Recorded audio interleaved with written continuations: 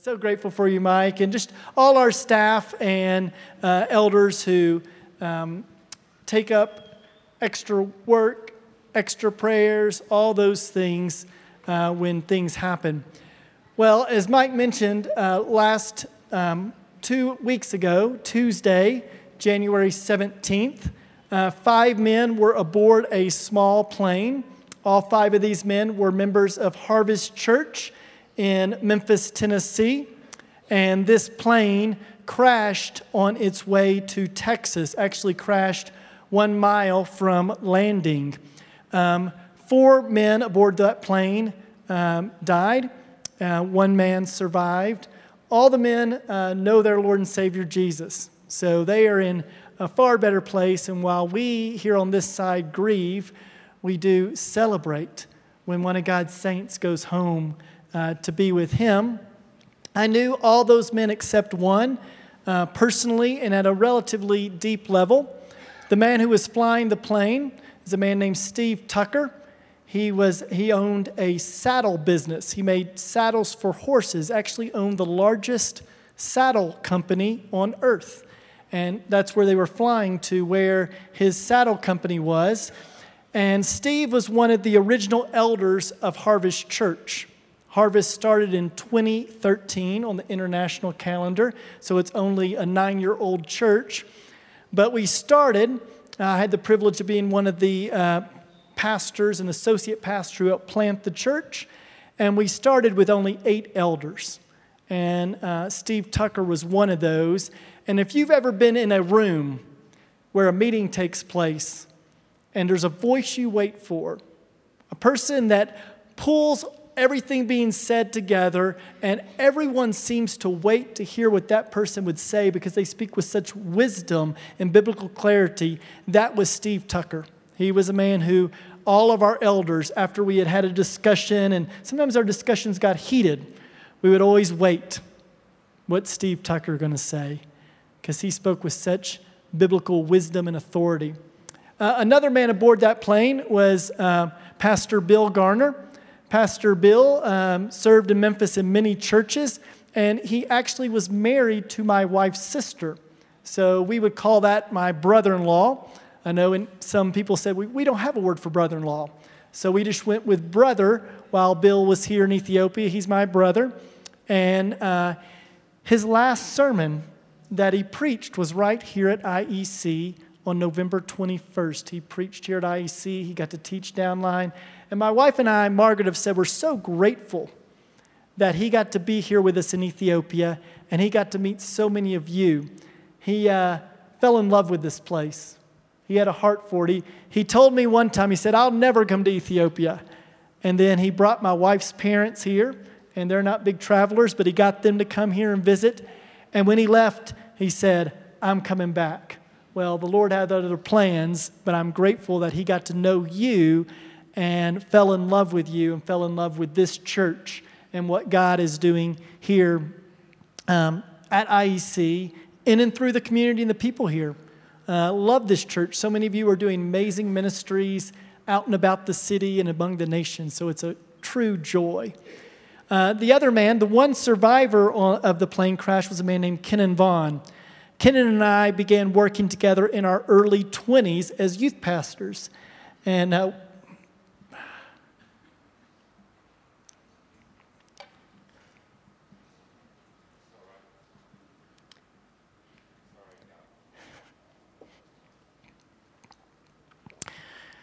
Monday, I got to go see Kenan.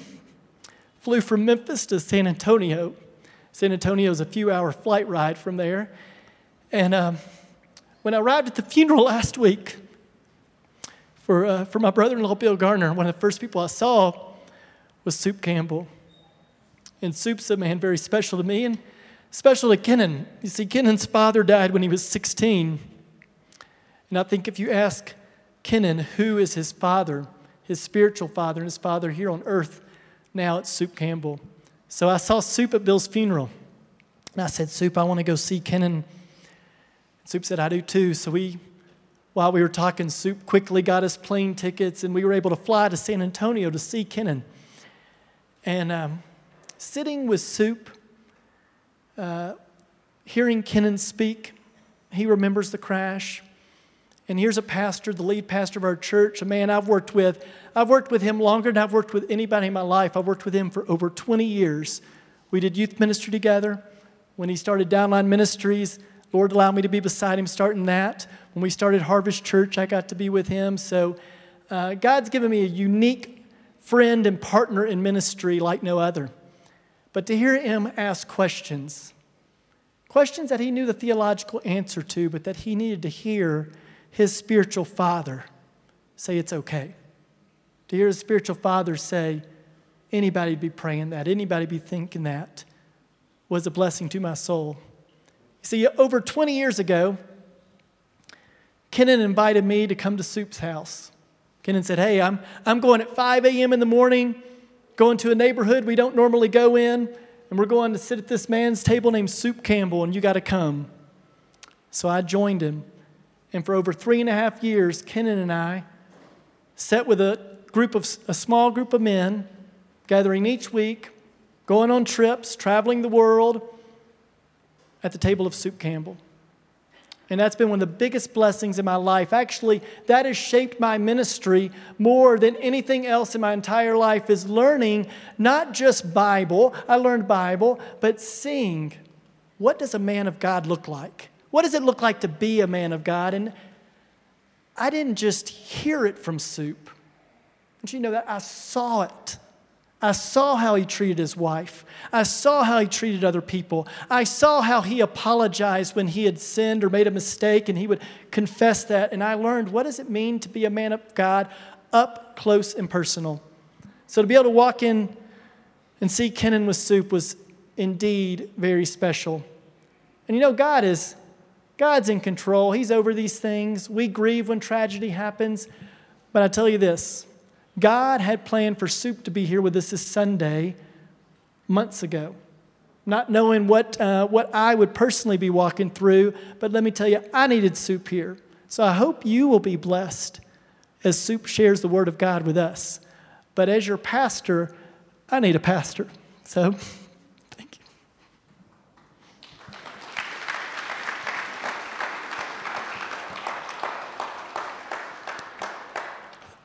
Soup comes up.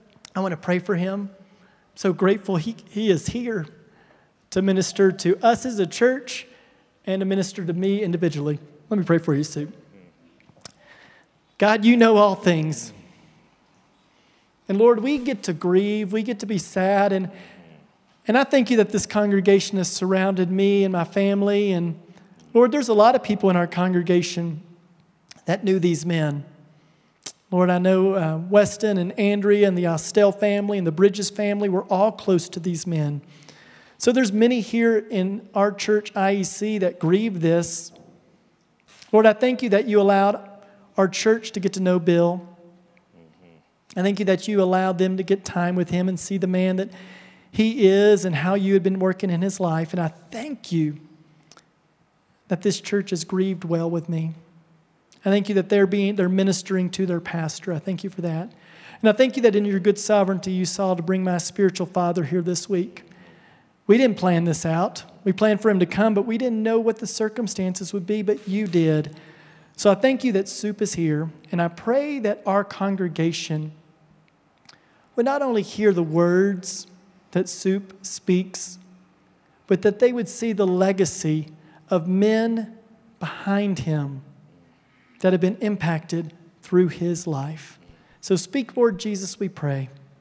Amen. What I want to do this morning, and in the first service, Pastor said a prayer, and while he was saying the prayer, something struck my heart. And I memorized all my talks, messages, my teachings. God wired me that way, but I know another reason why is because I'm going blind too, and I'll be ready when all that happens. It's just like my wife. I asked her, will you love me when I'm old? She says, I do. Okay? And so I just said, are you ready for me when I go blind? But you know, her beauty is so tremendous, I still see it in my blindness. Amen. Yeah, I love that lady. I want to talk to you this morning. I just want to communicate from the heart. I want to communicate some things that God has enlightened me on in the light of what has happened with this plane crash. There's probably, we have to know that God is sovereign. We say it.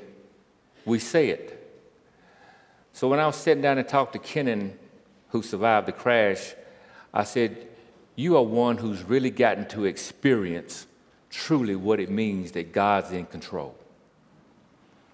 And we said, it comes off our lips, and He is Lord. Whether we know it, acknowledge it or not, He's Lord. The earth is the Lord and the fullness thereof, and the world and they that live therein. Not a blade of grass, not a grain of sand. Nothing happens without Him knowing about it, allowing it, being involved. Because if He wasn't, He would cease to be God. And He is Lord. And many times we've sang that, we've said that.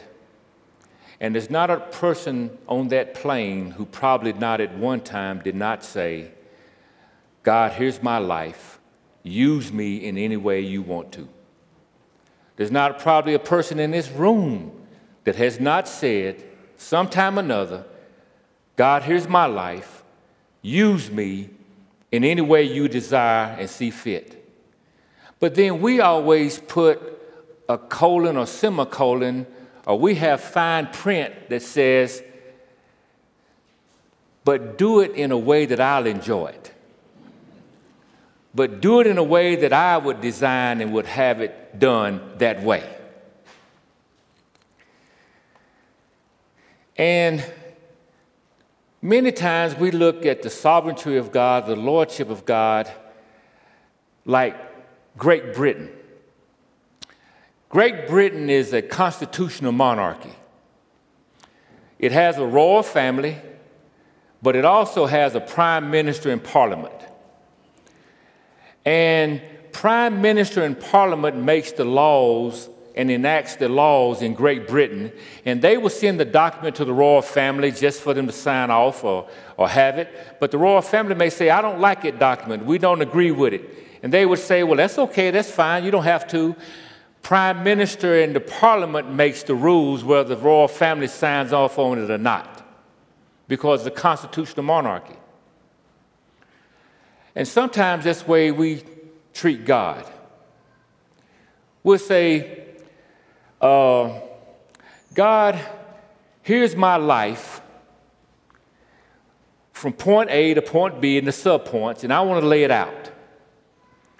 Lord, I want to go get a good education. I want to live in a certain community, a certain country, a certain neighborhood. I want a job that does this and pays this much. And while I'm out and about, I'll look for a mate. I won't be obvious about it, but I'll be looking for me a spouse on the way. And this is the kind of spouse I want. These are the qualifications of this spouse I want. And I'll go to church, Lord. I'll go to church every now and then, and I'll get a church where I can sing in the choir, usher, and do some things. But I don't want to be too involved because it'll take up too much of my time. But I'll show up. And Lord, if you wouldn't mind, give me a life of no suffering, no persecution, no sickness. And Lord, if you would just sign off on this for me. God takes it, looks at it, and He says, you know, that's a pretty good life. You laid that out pretty good. And then He takes it and rips it in half. Then He hands you a piece of paper.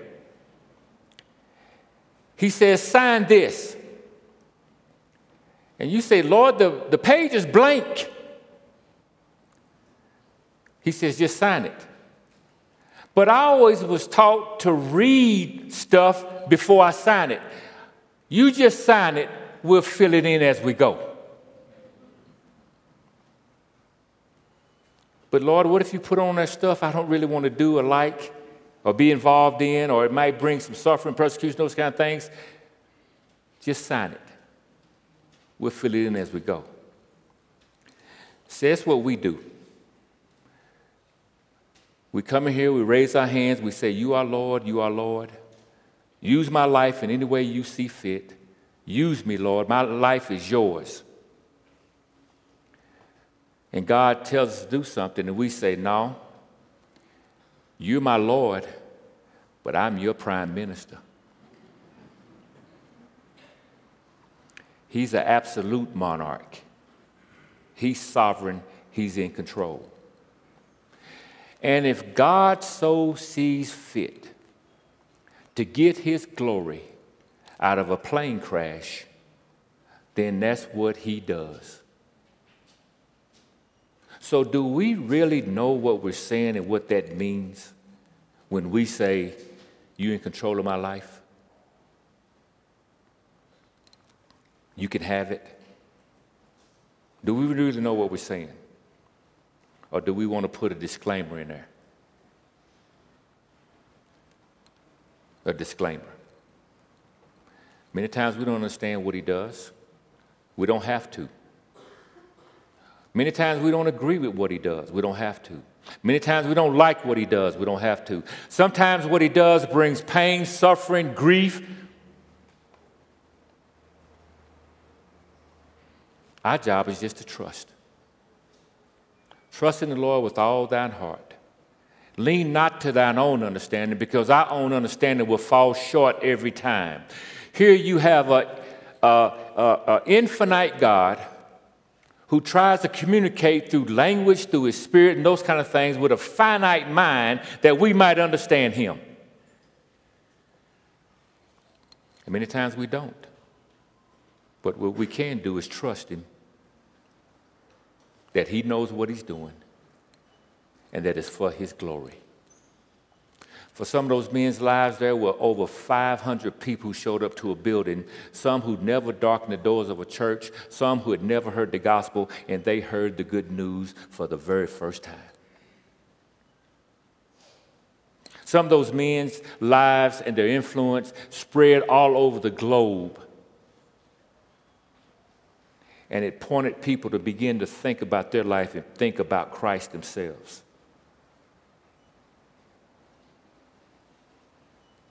And we don't know. We have no idea that if the next breath is promised to us. Now we say it. It comes off our lips. But that plane crash gave us a reality check, because those were folks who were close to us. About a year ago, I began to set forth in my life and made it a determination in my life that I would not leave the house. I would not let any period of time go by, a long period of time, where I would stay in a disagreement and stay in the wrong with my wife, number one. That's my very best friend on the earth. And I said I would not let a day, I would try not to let a minute, I would try not to let any period of time go by where I've got a beef with her, a disagreement. Because at any time, any second, any minute, the next breath, we may not exist here anymore. And I would not want her living with the grief that the last conversation I had with her was an argument.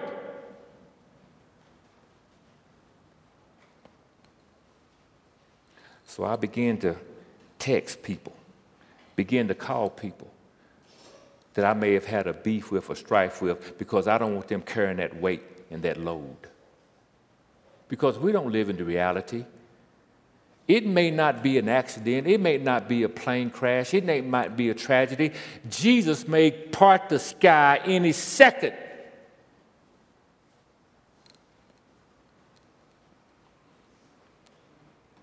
So do we really live like tomorrow's not promised?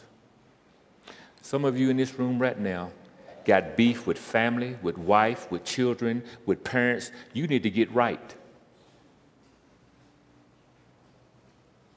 You need to get it right.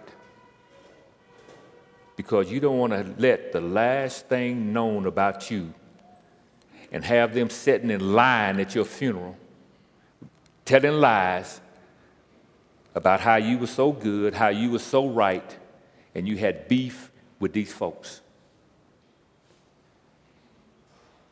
Don't let the day go by without getting some of that straightened out. Don't let it go by. So that was a reality check for me, a true reality check that tomorrow's not promised. A true reality check. And I want to share that with you. Is he Lord? Is he sovereign? Or is he not? When you say, Lord, this life is yours, do you really know what you're saying? Do you really know what you're saying? Because Acts 1:8, Paul says, Luke writes, and Jesus said to his disciples, you shall be my witnesses both in Jerusalem. When the Holy Spirit comes upon you, you shall be my witnesses. That's the word martyria. That's the Greek word martyria. That's the word martyr. Can you imagine you're sitting here, you're following Jesus, and he's telling you, you're going to die for me. And if you go study the life of the apostles, every single one of them died a death in the following of Christ, being hung, being tortured, and they almost got John. They had him boiling, but he got out the pot. Could you imagine? Jesus saying, if you're going to follow me, you're going to die. And guess what they still did, y'all? They still followed. Could you imagine Apostle Paul after his Damascus Road experience, Acts chapter 9? And then he says, Ananias, go down there and lay hands on him, lift them scales up off of him. Ananias said, hey, this is the dude been killing up folks. He says, get on down there. He's a servant of mine, and I must show him how much he must what, y'all? How much he must suffer for my name's sake. Who tells people that when they come down the aisle? Hey, I know you want to follow Christ, but let me tell you something. You're going to suffer. Let me tell you something. You might have to die for it. And then the Apostle Paul. The Apostle Paul. I want to look at his life this morning. 2 Timothy 2:2. He's telling Timothy. He's in his last days. He knows it. He's getting ready to go home to be with the Lord. And that's what his desire was. He would say, for me to live is Christ and to die is what? So what have our brothers done, Steve? They gained it all. They gained it all. Then Paul says, man, I desire to be in the presence of the Lord. But he says, man, it's more expedient for me to be with you here right now. But my desire is to be with the Lord. Now let's look at what some of his lifestyle was. And then in his 2 Timothy 2:2, he says, the things you've heard from me, Timothy, in the presence of many witnesses, these same exact things I want you to entrust, deposit into faithful men, neuter noun, faithful men, women, boys, and girls, faithful people who shall be made able to teach others also. And that word, the things you've heard from me, is the word para. Para means alongside. So everything Timothy learned, it was alongside Paul. Paul was a rabbi. Disciples followed rabbi, and they were with him 24/7. They were attached to their hip, and they followed their halakha. A halakha is how a rabbi or a teacher interpreted and walked out the text. So he followed him.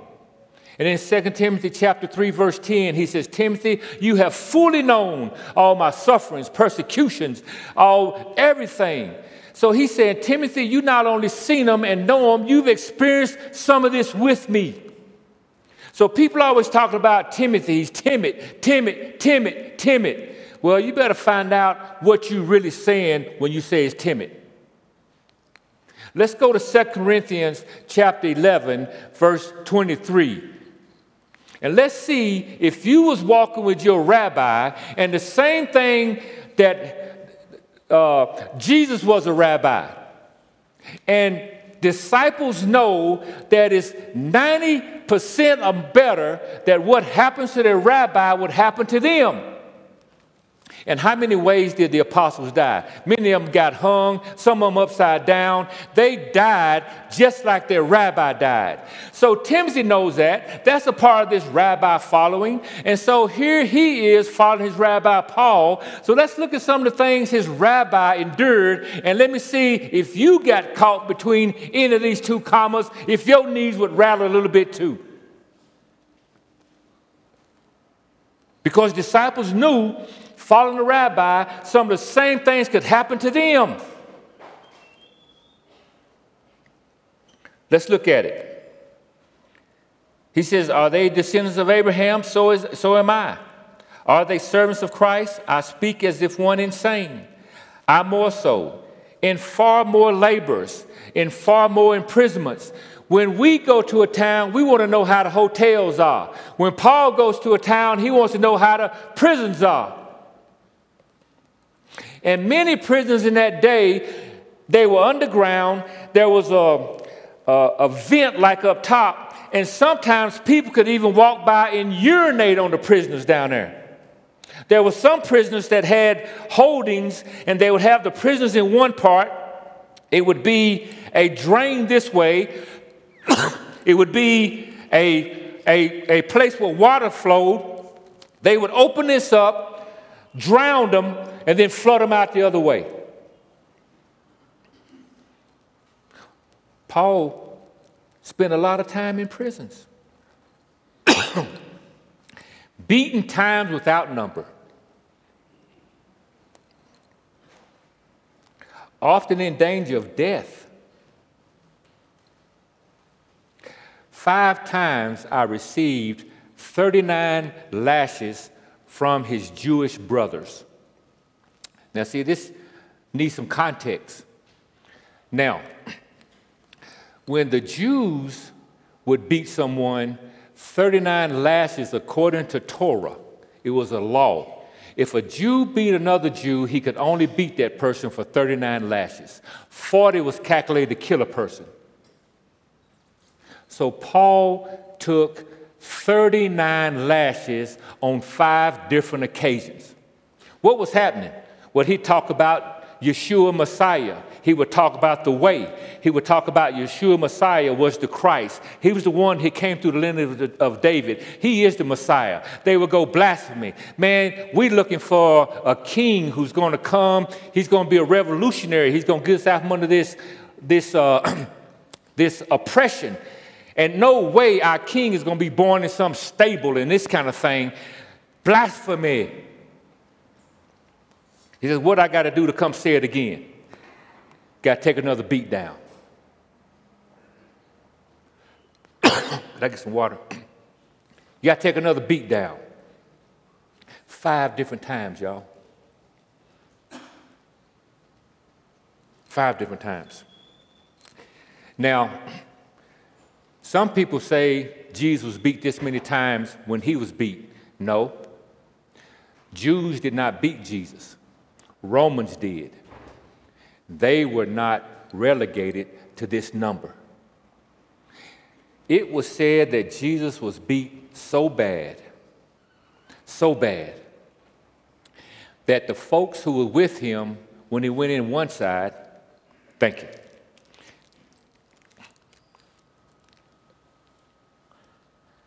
Okay, thank you.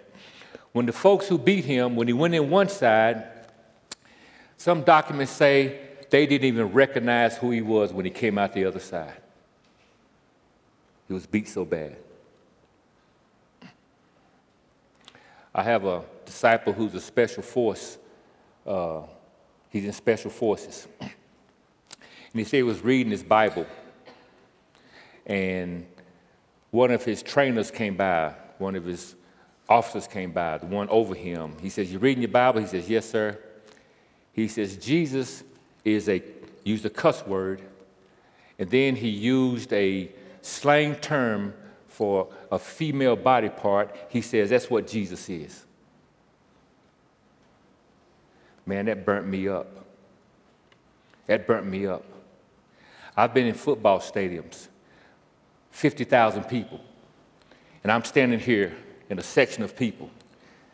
And in one of those sections is the alcoholic, drunk section, the most rowdy partying group in the fraternity in the university. And I'm sitting here, and one guy, two people over, he's GD this, GD that. Man, it's burning me up. It's burning me up. And so the team made a good play. And I throw my hand out there to him like that for some high five. He grabbed it. Man, I yanked him over to me, got him in face to face. I said, I've never damned your father, so don't you ever damn my heavenly Father. Now let him go. My friend said he thought we was going to have to fight everybody in there. But he sat down and got quiet the rest of the stadium. So that burnt me up. So I told my special force guy, I said, now go and make a document. I want you to study the real, actual crucifixion of Jesus. I want you to study and put pictures of what a cat o' nine tails is. That's that whip that's got glass, it's got stone, it's got metal in it, that when you put it on somebody and you rip it through them, it just rips them apart. And some documents say you can see all the insides of Jesus and his internal organs. And all the blood that must have been there. Then they beat his face to where it was unrecognizable. And most people didn't even survive that beating. They didn't make it out. But our Lord, our Savior, our Master, our champion, our hero, he came out and carried his crossbeam as far as he could.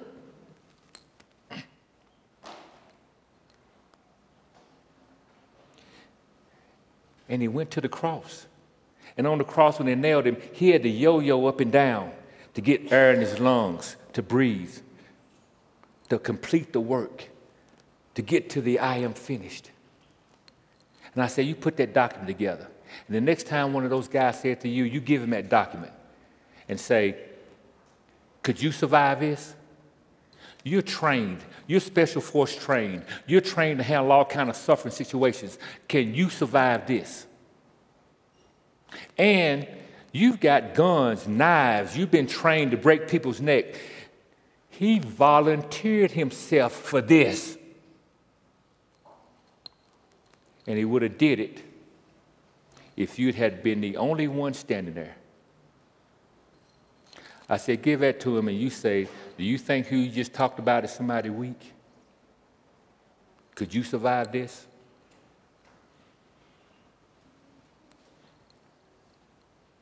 So all these pictures we got of Jesus being weak, look like he just come from the salon, look like he just had a bath in milk. No, he went through. And he did it for you and I.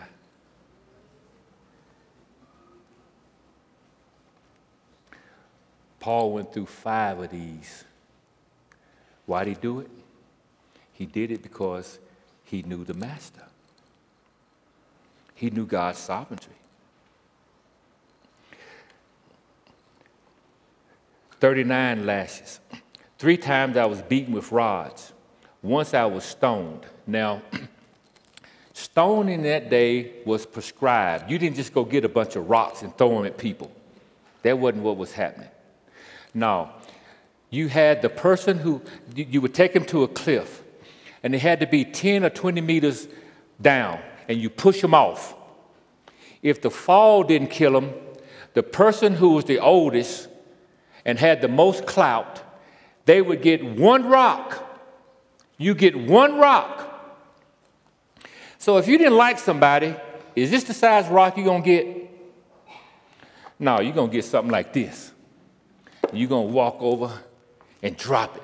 The next person walk over and drop it. So they dropped these rocks on him, left him under that pile, and left him for dead. Left him for dead. He crawled out from under them rocks, went back into the same town and told them, hey, I ain't through telling you what I was trying to tell you. And we say, What kind of man is this? This dude is extraordinary. What kind of person is this? That's how we describe it. But do you not know this was normal Christianity for their day? He wasn't the only one going through this kind of stuff. It was all kind of people going through suffering, being martyred, going through persecution, probably some who went through worse than him. This was normal Christianity. So when we say, Lord, take my life and use it any way you want to, are we ready to go between any of these commas?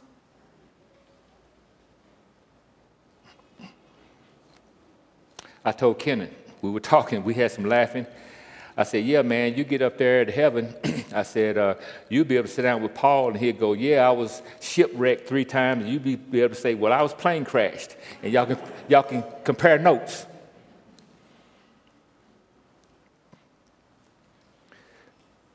He says, I was shipwrecked 3 times. A night and a day I have spent in the deep. I have spent frequent journeys in dangers from rivers, in dangers from robbers, dangers from my countrymen, dangers from Gentiles, dangers in the city, dangers in the wilderness, dangers on the sea, dangers among false brethren. I have been in labor and hardship through many sleepless nights, in hunger and thirst, often without food, in cold and exposure, apart from such eternal things. He says, if that wasn't enough, he says, I have the daily pressures on me concern for all the churches.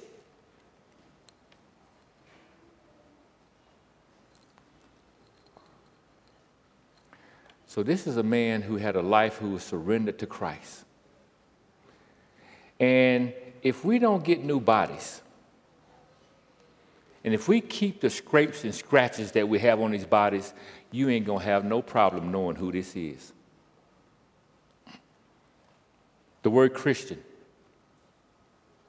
The word Christian. Acts 11:26.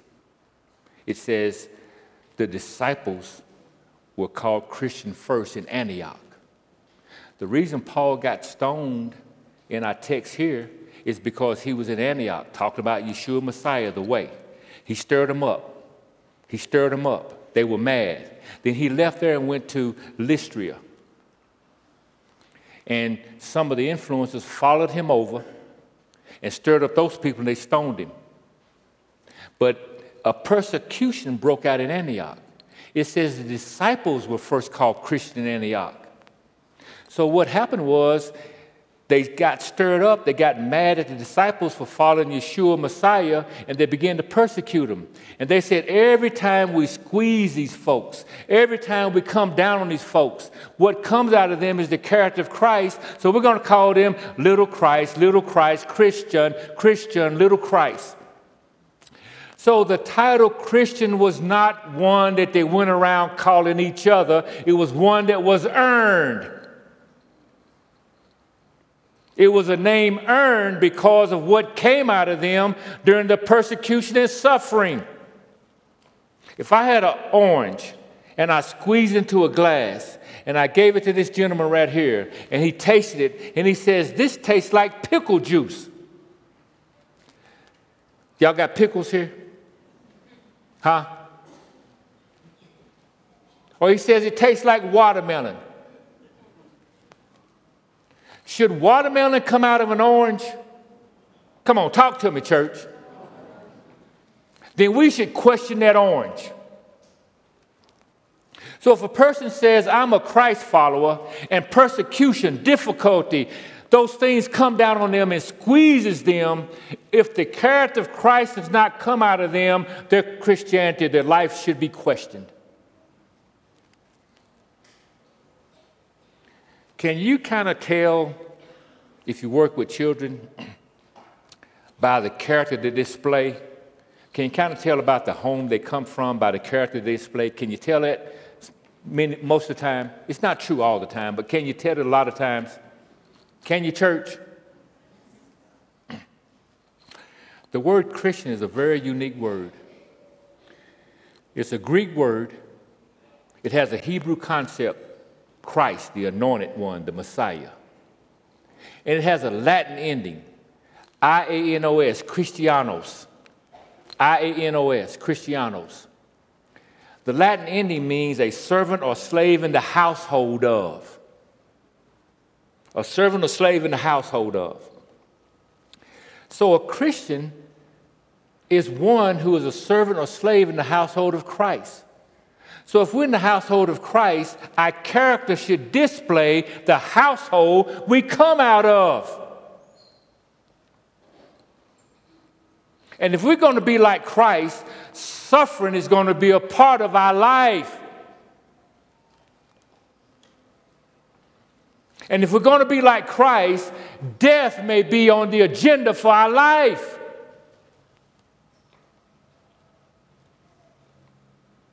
So are we ready? I remember this is my 141 trip that I know. Some people say my number's low, I don't know. These trips for me is like going across the street. That's why I don't much keep up count with them. It's like going across the street for me. But I remember the first trip. I was going with my disciple, Brother Herb. I went and made sure my insurance policy was paid up, make sure everything was in order. My wife was like, "What are you doing?" I said, "I'm making sure things are in order."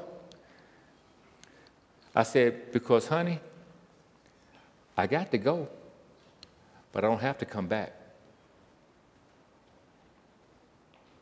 And there have been times I didn't think I was coming back. But that ain't my problem. That ain't my worry. That ain't my issue.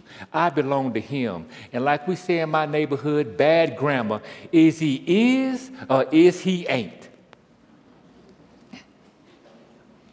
He is Lord or he's not. He's sovereign and in control or he's not. I believe he is. I want to walk in the is. I want to walk in is he is.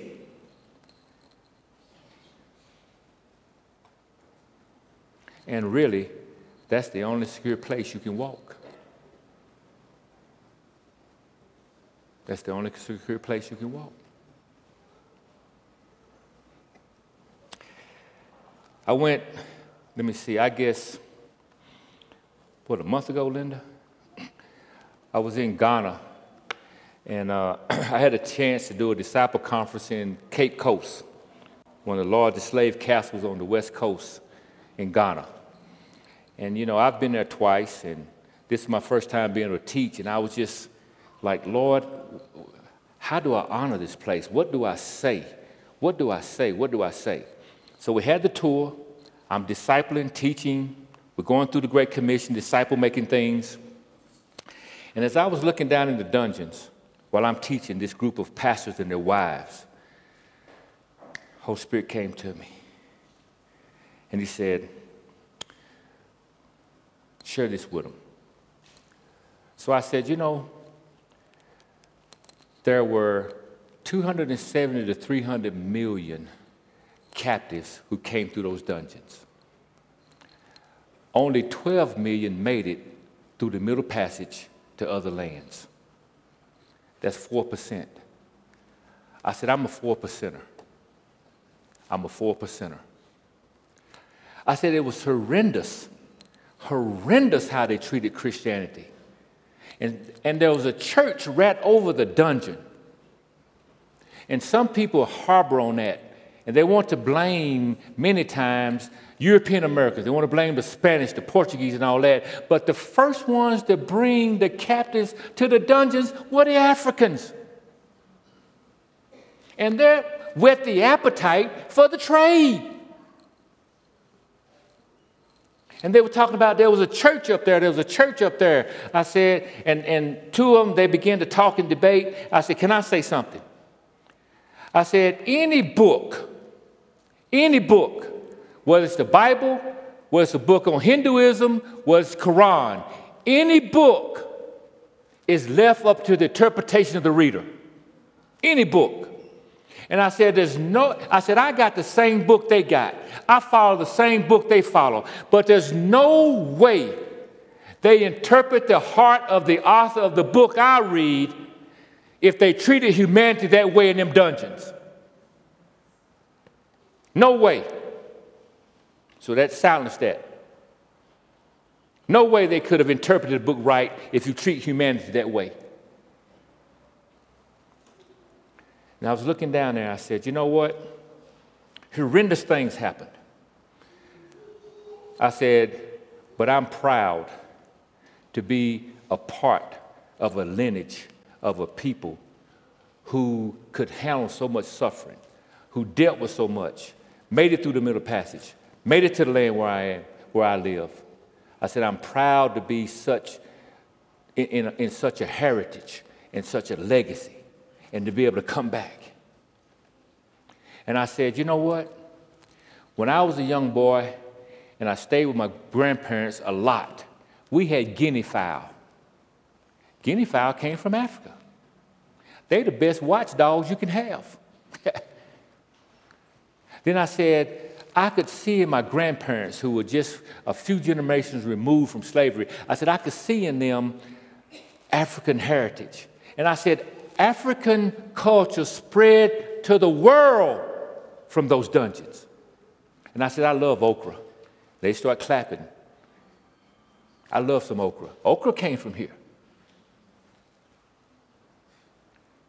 And I said, if I live a life of passivity, and I don't be aggressive, if I don't live a life of courage, if I don't live a life of boldness, if I don't live a life that can deal with persecution, suffering, and those kind of things, if I live a life that will not do that, if I don't be bold, if I don't be courageous, then I will not honor those who came through those dungeons.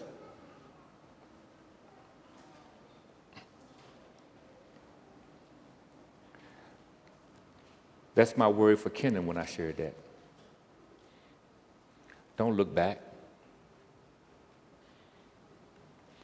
Push forward. Honor those lives that went down by pushing forward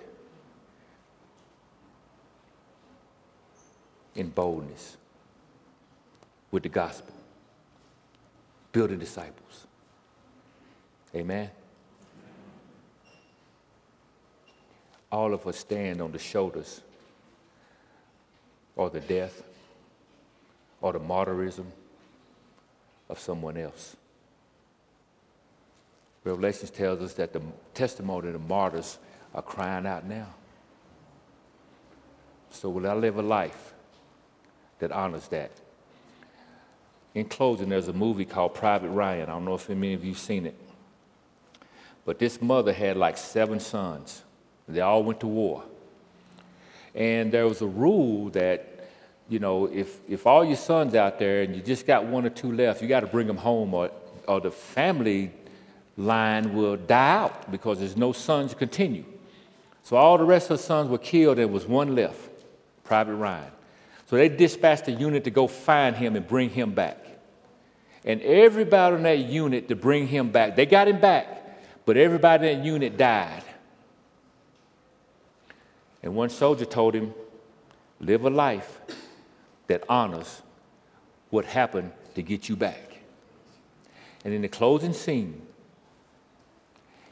he's at the grave, and he asked his wife, have I been a good man?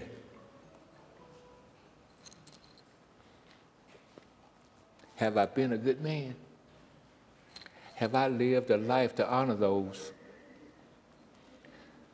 Have I lived a life to honor those who gave their life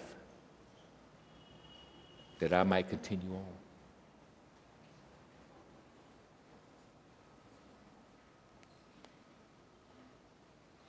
Are we living a life to honor the life that Christ gave for us? For those who made a way for us, that God may be glorified. Let's pray. Father, thank you so much for this time. Thank you for this opportunity to be here. Thank you for your word.